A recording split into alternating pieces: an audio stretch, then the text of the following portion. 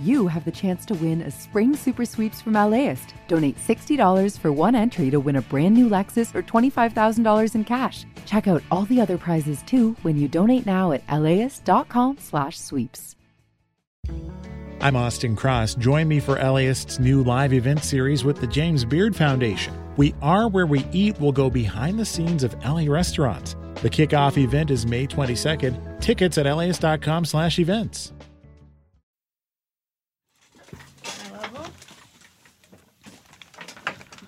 Check 1, 2. I can't hear myself through the headphones. You cannot? Okay, are you there? Okay, so there's a little bit of difficulty on my end, but I think it should be fine. So Tui, I'll grab you if we need anything. Yeah, thank you. Can you hear yourself okay in the headphones? Yeah. Okay. Okay, well, I'm going to just ask you a couple questions that have nothing to do with what we're going to talk about so we can keep getting levels with Randy. Tell me about a pet you've had in your life. A pet I've had.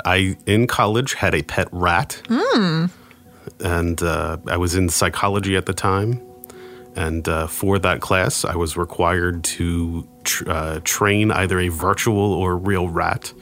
So I got a rat from a pet store, and I trained him to ride a skateboard. You did not. A little tiny miniature skateboard. I live a very exciting life. How do you train a rat to ride a skateboard? One step at a time. No, it's so it's conditioning. So it's like classical psychology. You talk about operant and classical conditioning. So you positively reinforce the rat for doing each behavior that approximates the behavior you're trying to get to. Every time it touches the board, you feed it until it just naturally puts its foot on the board, waiting to be fed. And then you don't feed it until it stands up, and then you don't feed it until it moves its foot. Yeah, so you just continue reinforcing the behavior that you want it to do until it just does it. Man, I feel like I thought I had done great work by getting my dog to roll over, and here you are training rats to skateboard. That's incredible. It was a fun class. People trained rats to play basketball. There's like little tiny, pick up a little ball and put it in a hoop. People trained rats to like run a maze. It was a very exciting class. Okay, will you check in with Randy and see if we're rolling and the levels are good? All right, Randy, he says we're good. Okay, great. I really hope he got that rat skateboard stuff on the record.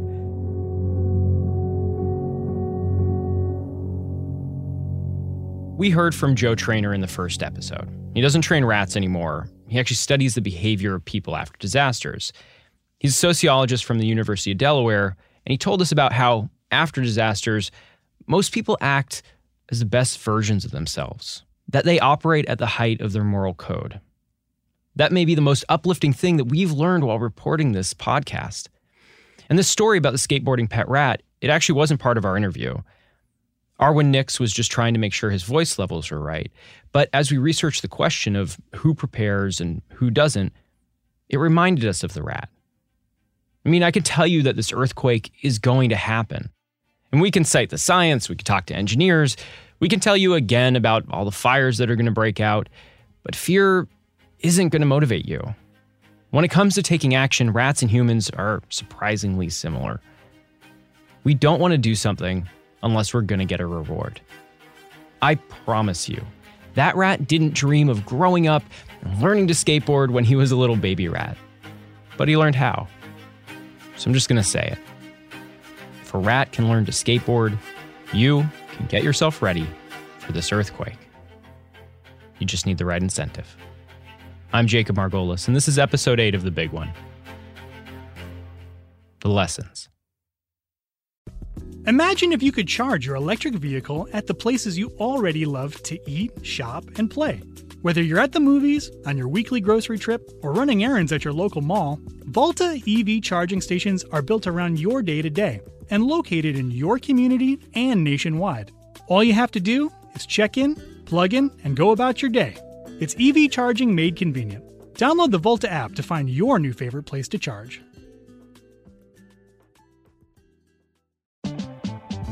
LAist has a new live event series with the James Beard Foundation. We Are Where We Eat will go behind the scenes of some of your favorite LA restaurants to find out how and why they do what they do. I'm Austin Cross. Join me for the first event where we'll explore how restaurants help make a neighborhood, and we'll all have something delicious to eat afterwards. It's May 22nd at the Crawford. Get your tickets now at las.com/events.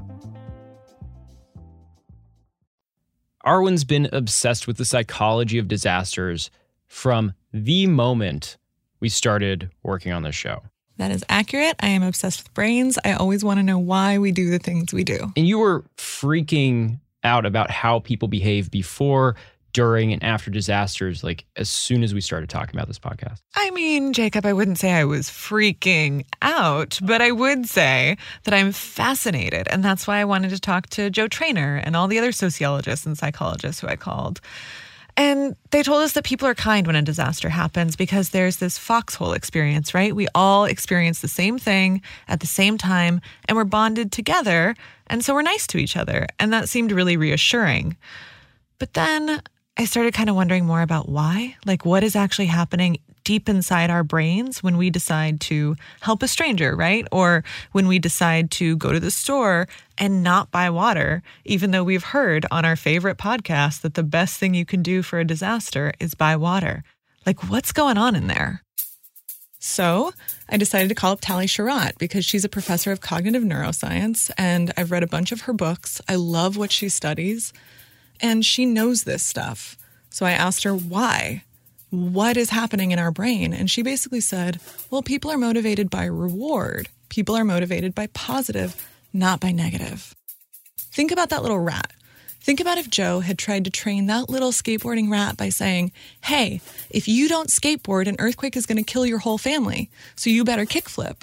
Like, that wouldn't have worked. Fear is not really what motivates people.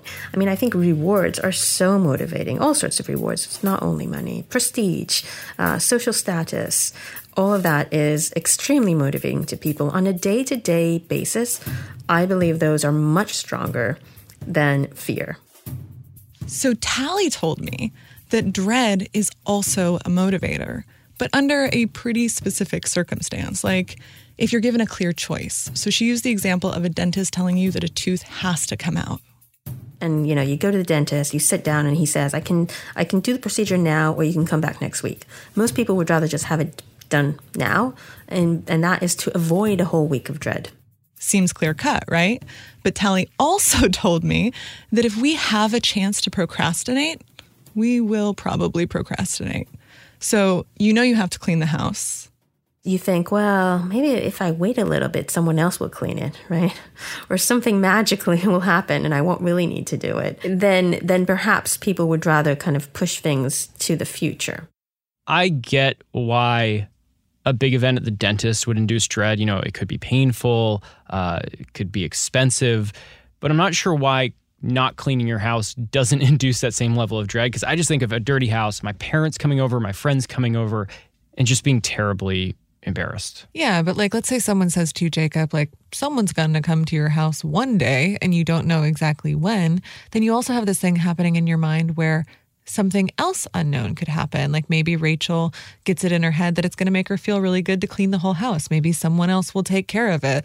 Who knows what's going to happen? That's like waiting for the magical thing to come.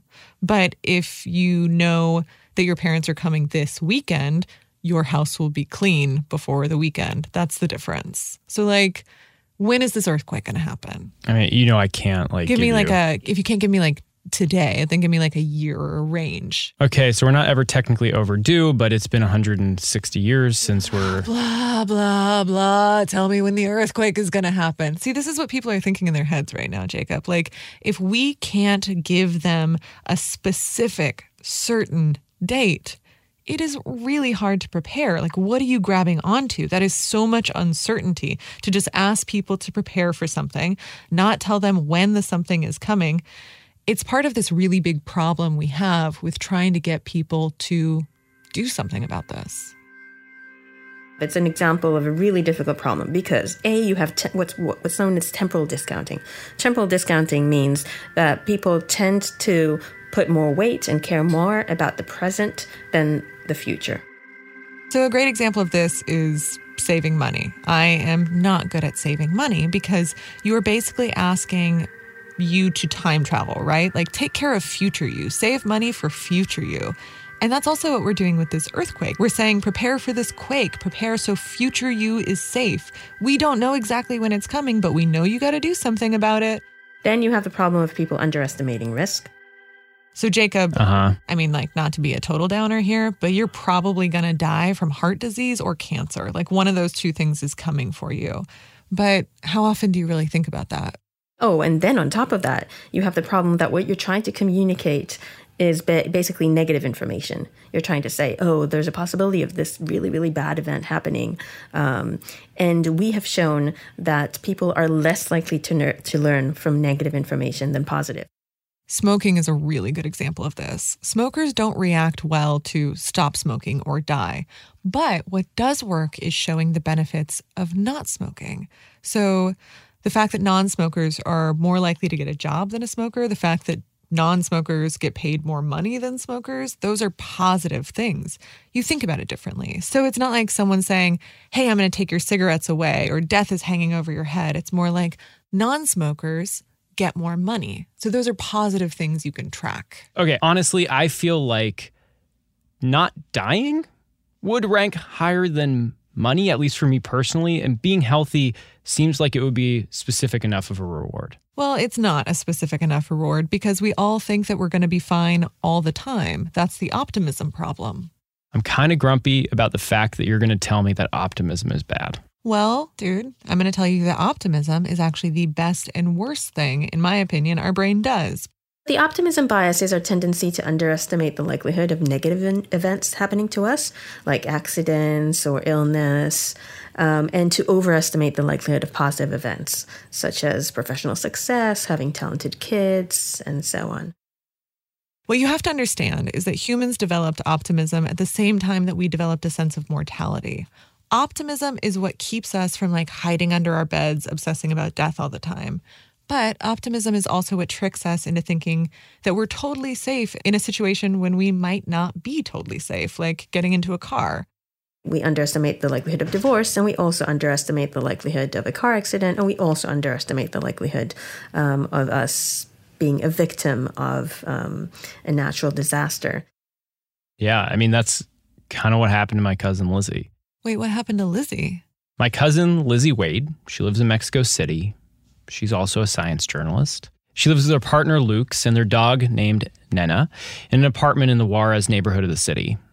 And on September 19th, 2017, she was at home. It's a normal Tuesday. She's doing her thing. I was working in my office at home, and I started to feel the shaking. And, since this was the anniversary of the 1985 one, that's the day when the city does their earthquake drill. Back in 1985, there was this catastrophic quake that destroyed the city. It was a magnitude 8.1. Mexico City, one of the world's largest, is tonight devastated after a massive earthquake which has claimed at least 3,000 lives. 10,000 people killed, thousands of structures obliterated. A second earthquake with a magnitude of 7.5 on the Richter scale struck. Homes, offices, 13 hospitals. Just citywide trauma. The University of California had predicted a powerful earthquake in Mexico. But the Mexican government didn't act on the information because earthquake planning and preparation is expensive. The whole city was traumatized by this experience in 1985. And they were just so scared. Like when you'd feel a little bit of shaking, it could be a truck going by your house or something that'll make your apartment building shake. Like people would just race down the stairs, despite, having earthquakes as a sort of ever-present threat in California. I never had experienced that level of visceral anxiety or panic around them before. The aftermath exposed the corruption that had been bubbling underneath the surface of the city's government for years, maybe even decades. The 1985 Mexico City earthquake showed citizens the pre-government's inability to respond to the crisis. People just saw how fragile their city had been made largely by corruption. Nobody was checking on these. There was no enforcement of building codes. Whoever's cousin would get the overinflated contract and then do a crappy job with substandard materials, and thousands of people died. It was a real tragedy, and one that was perhaps not entirely preventable, but largely preventable. Local and international media criticized the political party in power at the time, the Institutional Revolutionary Party, or the PRI. They eventually got booted out, and Mexico implements new building codes, earthquake warning alerts, and citywide drills to better prepare its infrastructure and its citizens for another quake. So, decades after all this, Lizzie's sitting at her desk, and the walls begin to shake. She knows exactly what it is. She just didn't realize how big it was going to be. It started shaking, and I thought, oh, it's an actual earthquake. And my husband was sick, so he was lying down. When I called out, there's an earthquake, and he was like, no, it's just a drill. And then I was like, no, it's definitely shaking. And I got under the table, or my desk rather, with my dog. And my husband was like, he kind of tried to get up from the bed, but it was shaking too hard to really go anywhere. So he ended up in a door frame, watching his guitar. He's a musician, like swing back and forth and slam against the wall. I was hearing like drawers in our bureaus like fly open and closed, which is quite loud and scary. And it just, like, what I really remember was it went on for a long time. And I remember like screaming, stop, like I could do anything about it. Just from how strong it was, like I knew it right away. This one was going to be different. The shaking stops. She and her husband grab Nena and head outside. The earthquake lasted for nearly a minute. It was a 7.1. Biggest earthquake the city had seen since 1985, and it happened on the anniversary of the quake in 1985.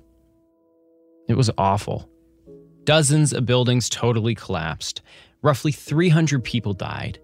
2 years later, and people are still recovering. Buildings are still being repaired. And Lizzie's perspective on how people reacted to earthquakes, on the visceral fear she saw when the earthquake alarms would ring, or on the panic when a loud truck would go by, changed.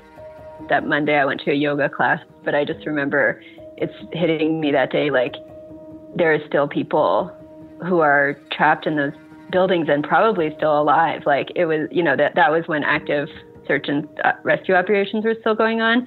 And I was like completely paralyzed by that thought. I mean, I think about it many times a day, how strange it is that I'm just like cooking, like chicken soup or whatever. And at the, in 30 seconds, it could be over. Having your mortality taken to task by a natural disaster makes you a little less optimistic. When you take control away from people, then actually underestimating risk is less likely. Challenge our perceptions of control, and people begin to think in more realistic terms. Challenge our control. We start to learn.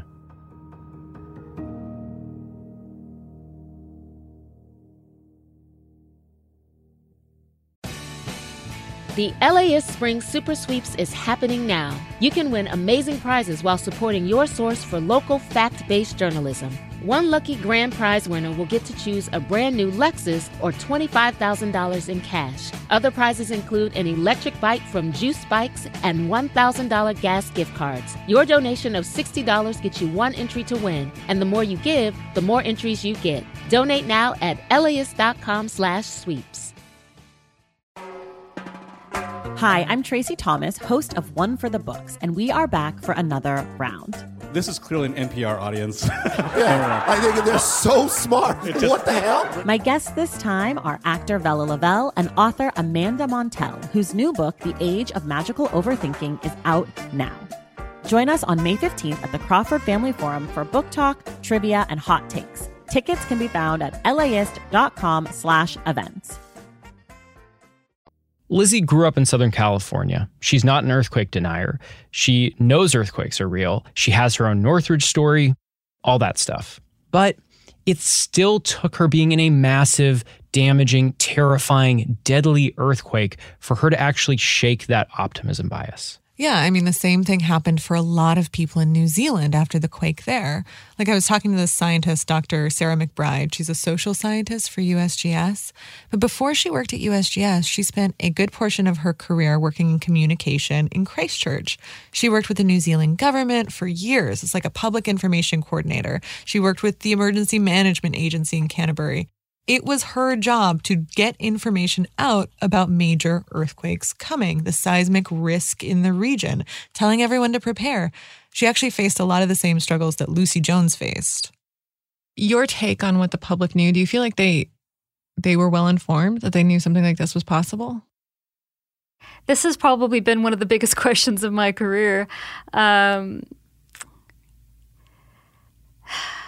I want to say yes, but I think the answer is no. I don't know how to express this. I think that people intellectually might understand what it means. They might go, oh, sure, yeah, we're going to get a big earthquake someday. But they don't know what that means. They don't understand that it's not going to be just one big shake, but it's going to be thousands of shakes for months or years in the case of Christchurch. We had been trying to tell people, look, it can happen here and you should be prepared here. But I ran into skepticism in my own government in New Zealand, where I would tell people, hey, an earthquake can happen in Christchurch. Can we get more funding to do public education about earthquakes? And being told, no, an earthquake's never going to happen in Christchurch. You're being ridiculous. So it was hard to even get my own emergency management agencies to listen to seismic risk about Christchurch, let alone the public in Christchurch. That does sound familiar. Right? And Sarah does this work for years. Brochures, talks, public meetings, road shows, all of that. And one day she decides, okay, I'm going to take a break. I'm going to go volunteer for what the New Zealand version of the Peace Corps is. It's called Volunteer Services Abroad. And she goes out to the Solomon Islands. And that's where she is, 2,000 miles away from Christchurch when the earthquake hits. I remember I was sitting at my desk. It was kind of an average day in the Solomons. It was a big open plan office. And I just got a text message from my country manager saying that there had been a big earthquake in Christchurch, fatalities expected. And then the next text was, do you want to go back to Christchurch? And she's like, yeah, of course. I got on the first plane I could. So she's working at the command center for weeks, doing community response, trying to help people, working in public information. And it's awful, right? Like Sarah had friends who died in this earthquake. So after doing a lot of soul searching after my response in Christchurch, I went back to the Solomons and I didn't really know what to do with myself after that. Christchurch had a profound impact on me. But I knew I wanted to help. That's a lot to shoulder. Yeah, it is. And so Sarah decided she was going to get a PhD in communication. Why communication? Well, because it was a communication problem, right? She had told people the earthquake was coming, that this was a seismically active region. She told them it was going to be bad. She told people to prepare. But they weren't listening, like they didn't get it. I really started from a place of a combination of guilt and fear and anger, of sort of kind of coming from, what's wrong with people? Why are they so stupid? Like, why don't they just listen to us? We've written it all down in these booklets, and it's clear, it's set out about the seismic risk in Canterbury. And I wanted to know how effective our communication was or wasn't. Turns out, wasn't. I found out that I had been fundamentally mistaken in a lot of the assumptions I made about communication. The booklets we created, some of them had the readability level of, someone, a 23-year-old, someone who has a science or engineering a bachelor's degree, essentially. Like when I read these booklets, they were highly technical. They were full of acronyms and jargon, or they were full of really, inflammatory language like prepare now or pay later. Really, really fatalistic language. And they didn't have any basic framing devices like storytelling or having people tell their stories of what big earthquakes are like and how to get through those experiences. So we really failed on a lot of fundamental communication principles.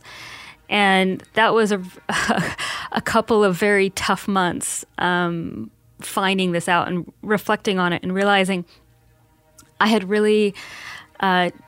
failed the people of Christchurch. I'm sorry. So what are you thinking of right now? Like what's bringing you to tears? I don't know, just yeah, I mean, I'm just feeling that failure.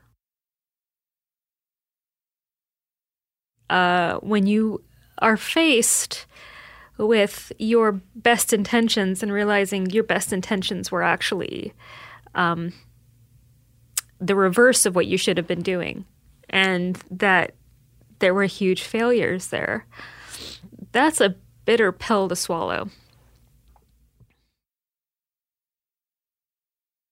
We feel like if we just scare people enough, they'll do something about it. And that's not what the literature is suggesting at all. So what should we be doing? Well, I think we need to have more honest conversations. And I think we need to use a bit more, and I hate to say it, but we need to use a bit more humor and lightness in our approach. I think we can be better at telling stories of, people who survived, but they survived because they took extraordinary action before the event, before the earthquake, to prepare for that.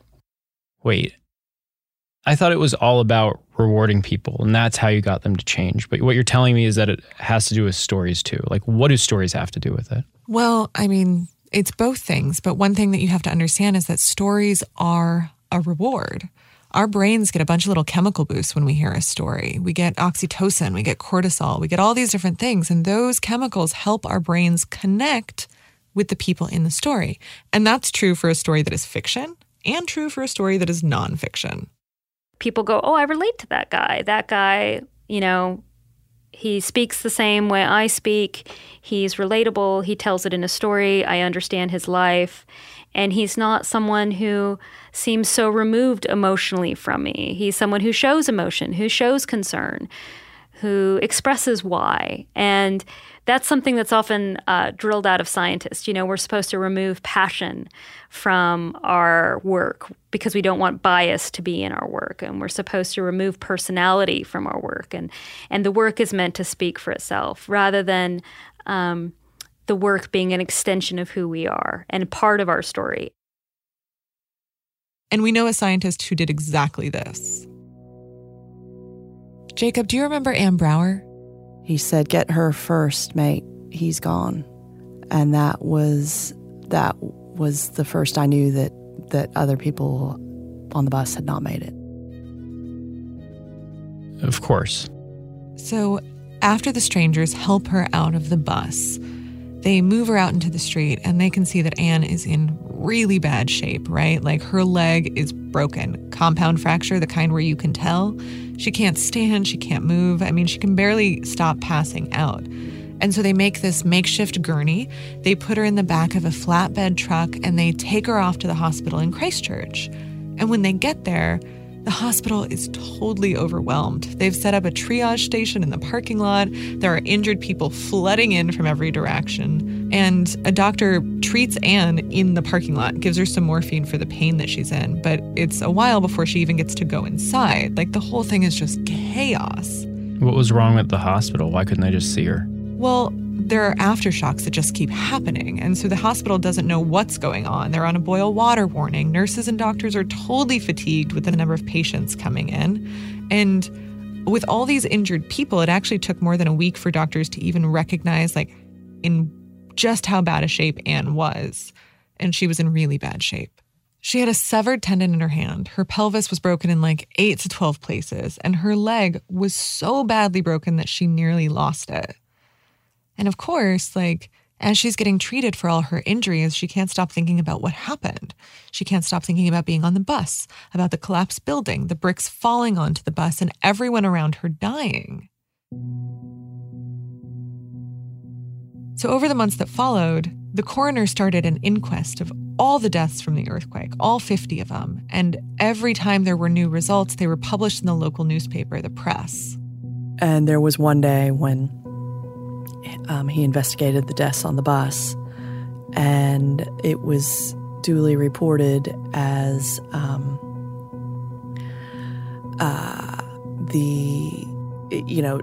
basically the mechanisms of death, broken neck, whatever.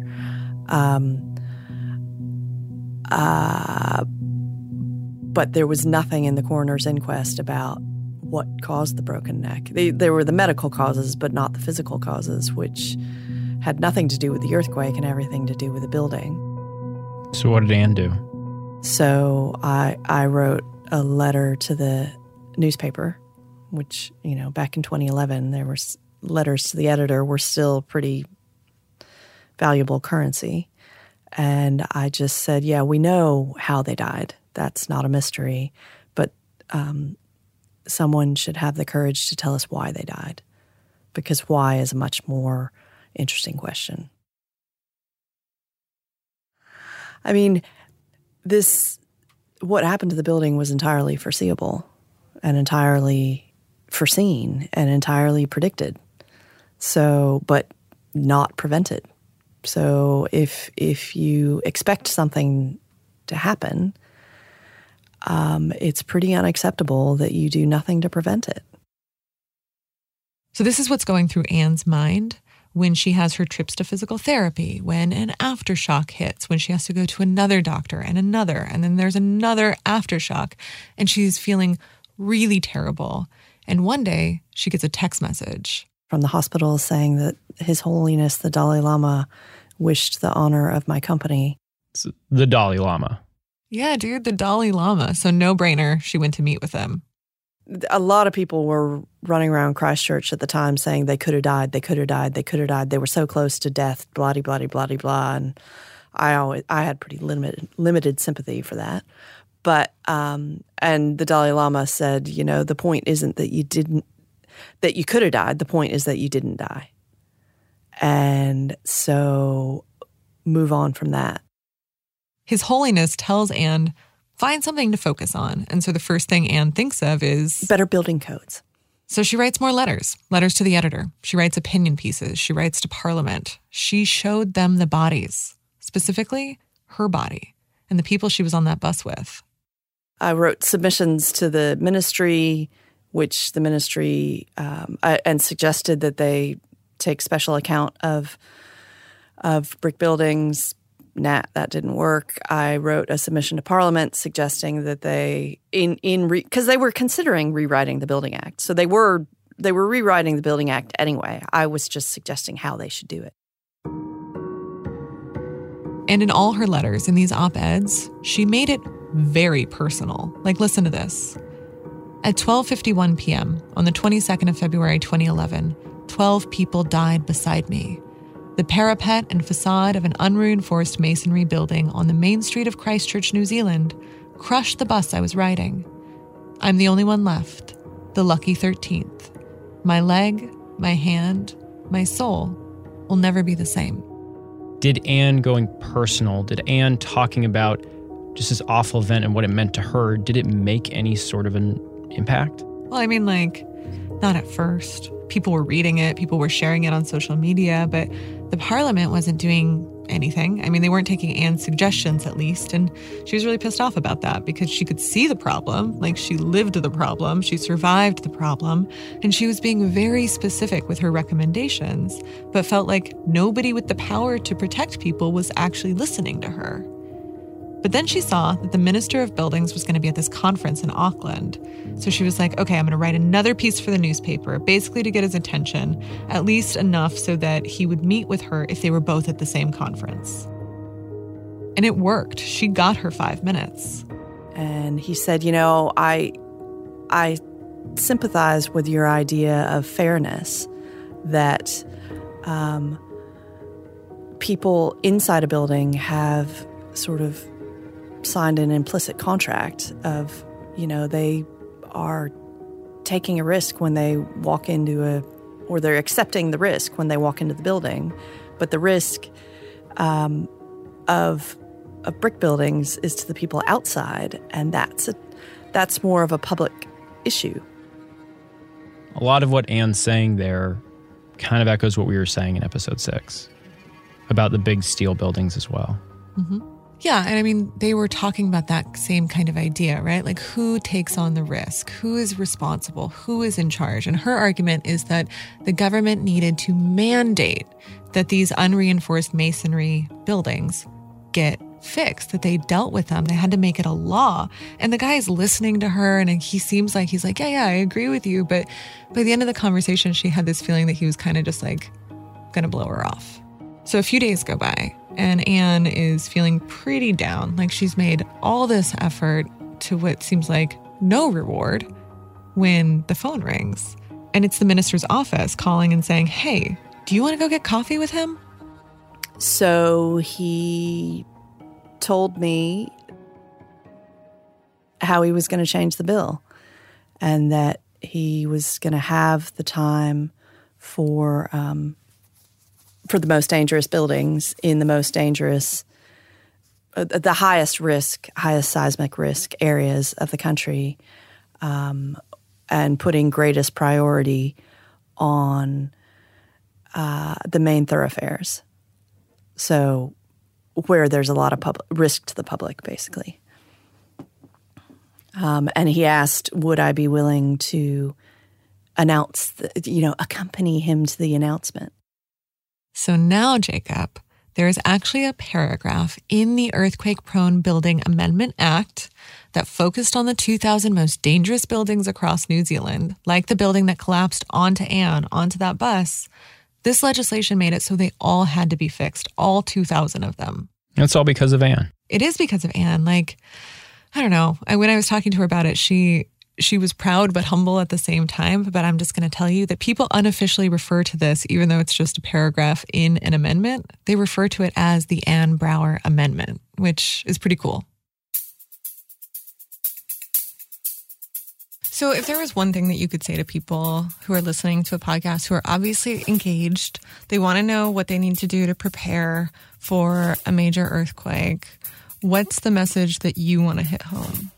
If you're listening to this podcast, know that if you make it through, which you probably will make it through the initial shakes, this is going to be a hard journey for you. This is going to be tough. But if you work with the people around you, your community, your friends, your family, your neighbors, you're eventually going to come on the other side of this. This is going to be something that will happen for a long time. So if it's a really big earthquake, you may have aftershocks for months or years to come. And some of those aftershocks may be more damaging than that initial big quake that you have. If you're more prepared, you're going to suffer less. That's really what it is. If you have food, if you have water, if you have your emergency supplies, you're going to limit the amount of unnecessary suffering that you have to face during those early days of response. This is why we have a story. A narrative where we speak directly to you and walk you through what it could be like for you when this big earthquake hits. It's why we included not just the science, but the stories of the scientists who have informed what we know about a major quake hitting here. Honestly, it sounds cheesy. We've done everything we've done because we want you to prepare, and we know that is really hard. Because it's been really hard for us too. Will all this motivate you? Who knows? In the next episode, we return to you, our hero, and imagine an earthquake-ready world. If you've gotten this far and you're still procrastinating on getting ready for the big one, stick around for the tips after the credits. Misha Youssef is our lead producer. Arwen Nix is our sound designer and executive producer. Mary Knopf is our assistant producer. Megan Garvey is our editor. Our music's by Andy Clausen. Our engineers are Sean Corey Campbell and Valentino Rivera. And our illustrations, including the tips with the cartoon Misha, are by the one and only Dan Carino. Design and website work, including our beautiful data tools, are by Dana Amahir and Stephanie Kraft. This episode was reported by Arwen Nix and me, Jacob Margolis. It was written by Arwen Nix and Mary Knopf. Alex Laughlin does our marketing. Thanks to James Kim for having the best head of hair in the building. If you have a question for us, you can email us at thebigone@kpcc.org.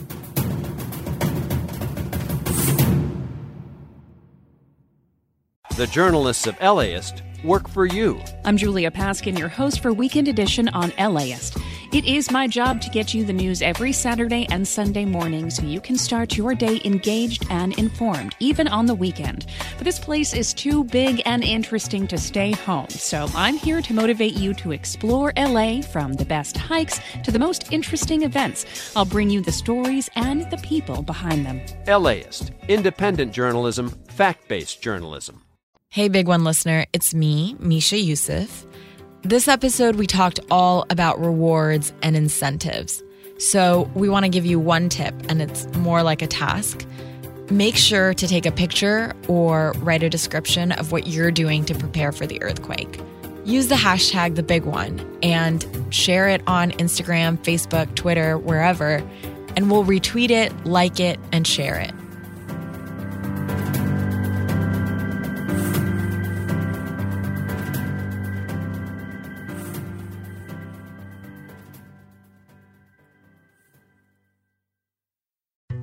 The Colorado River is running dry.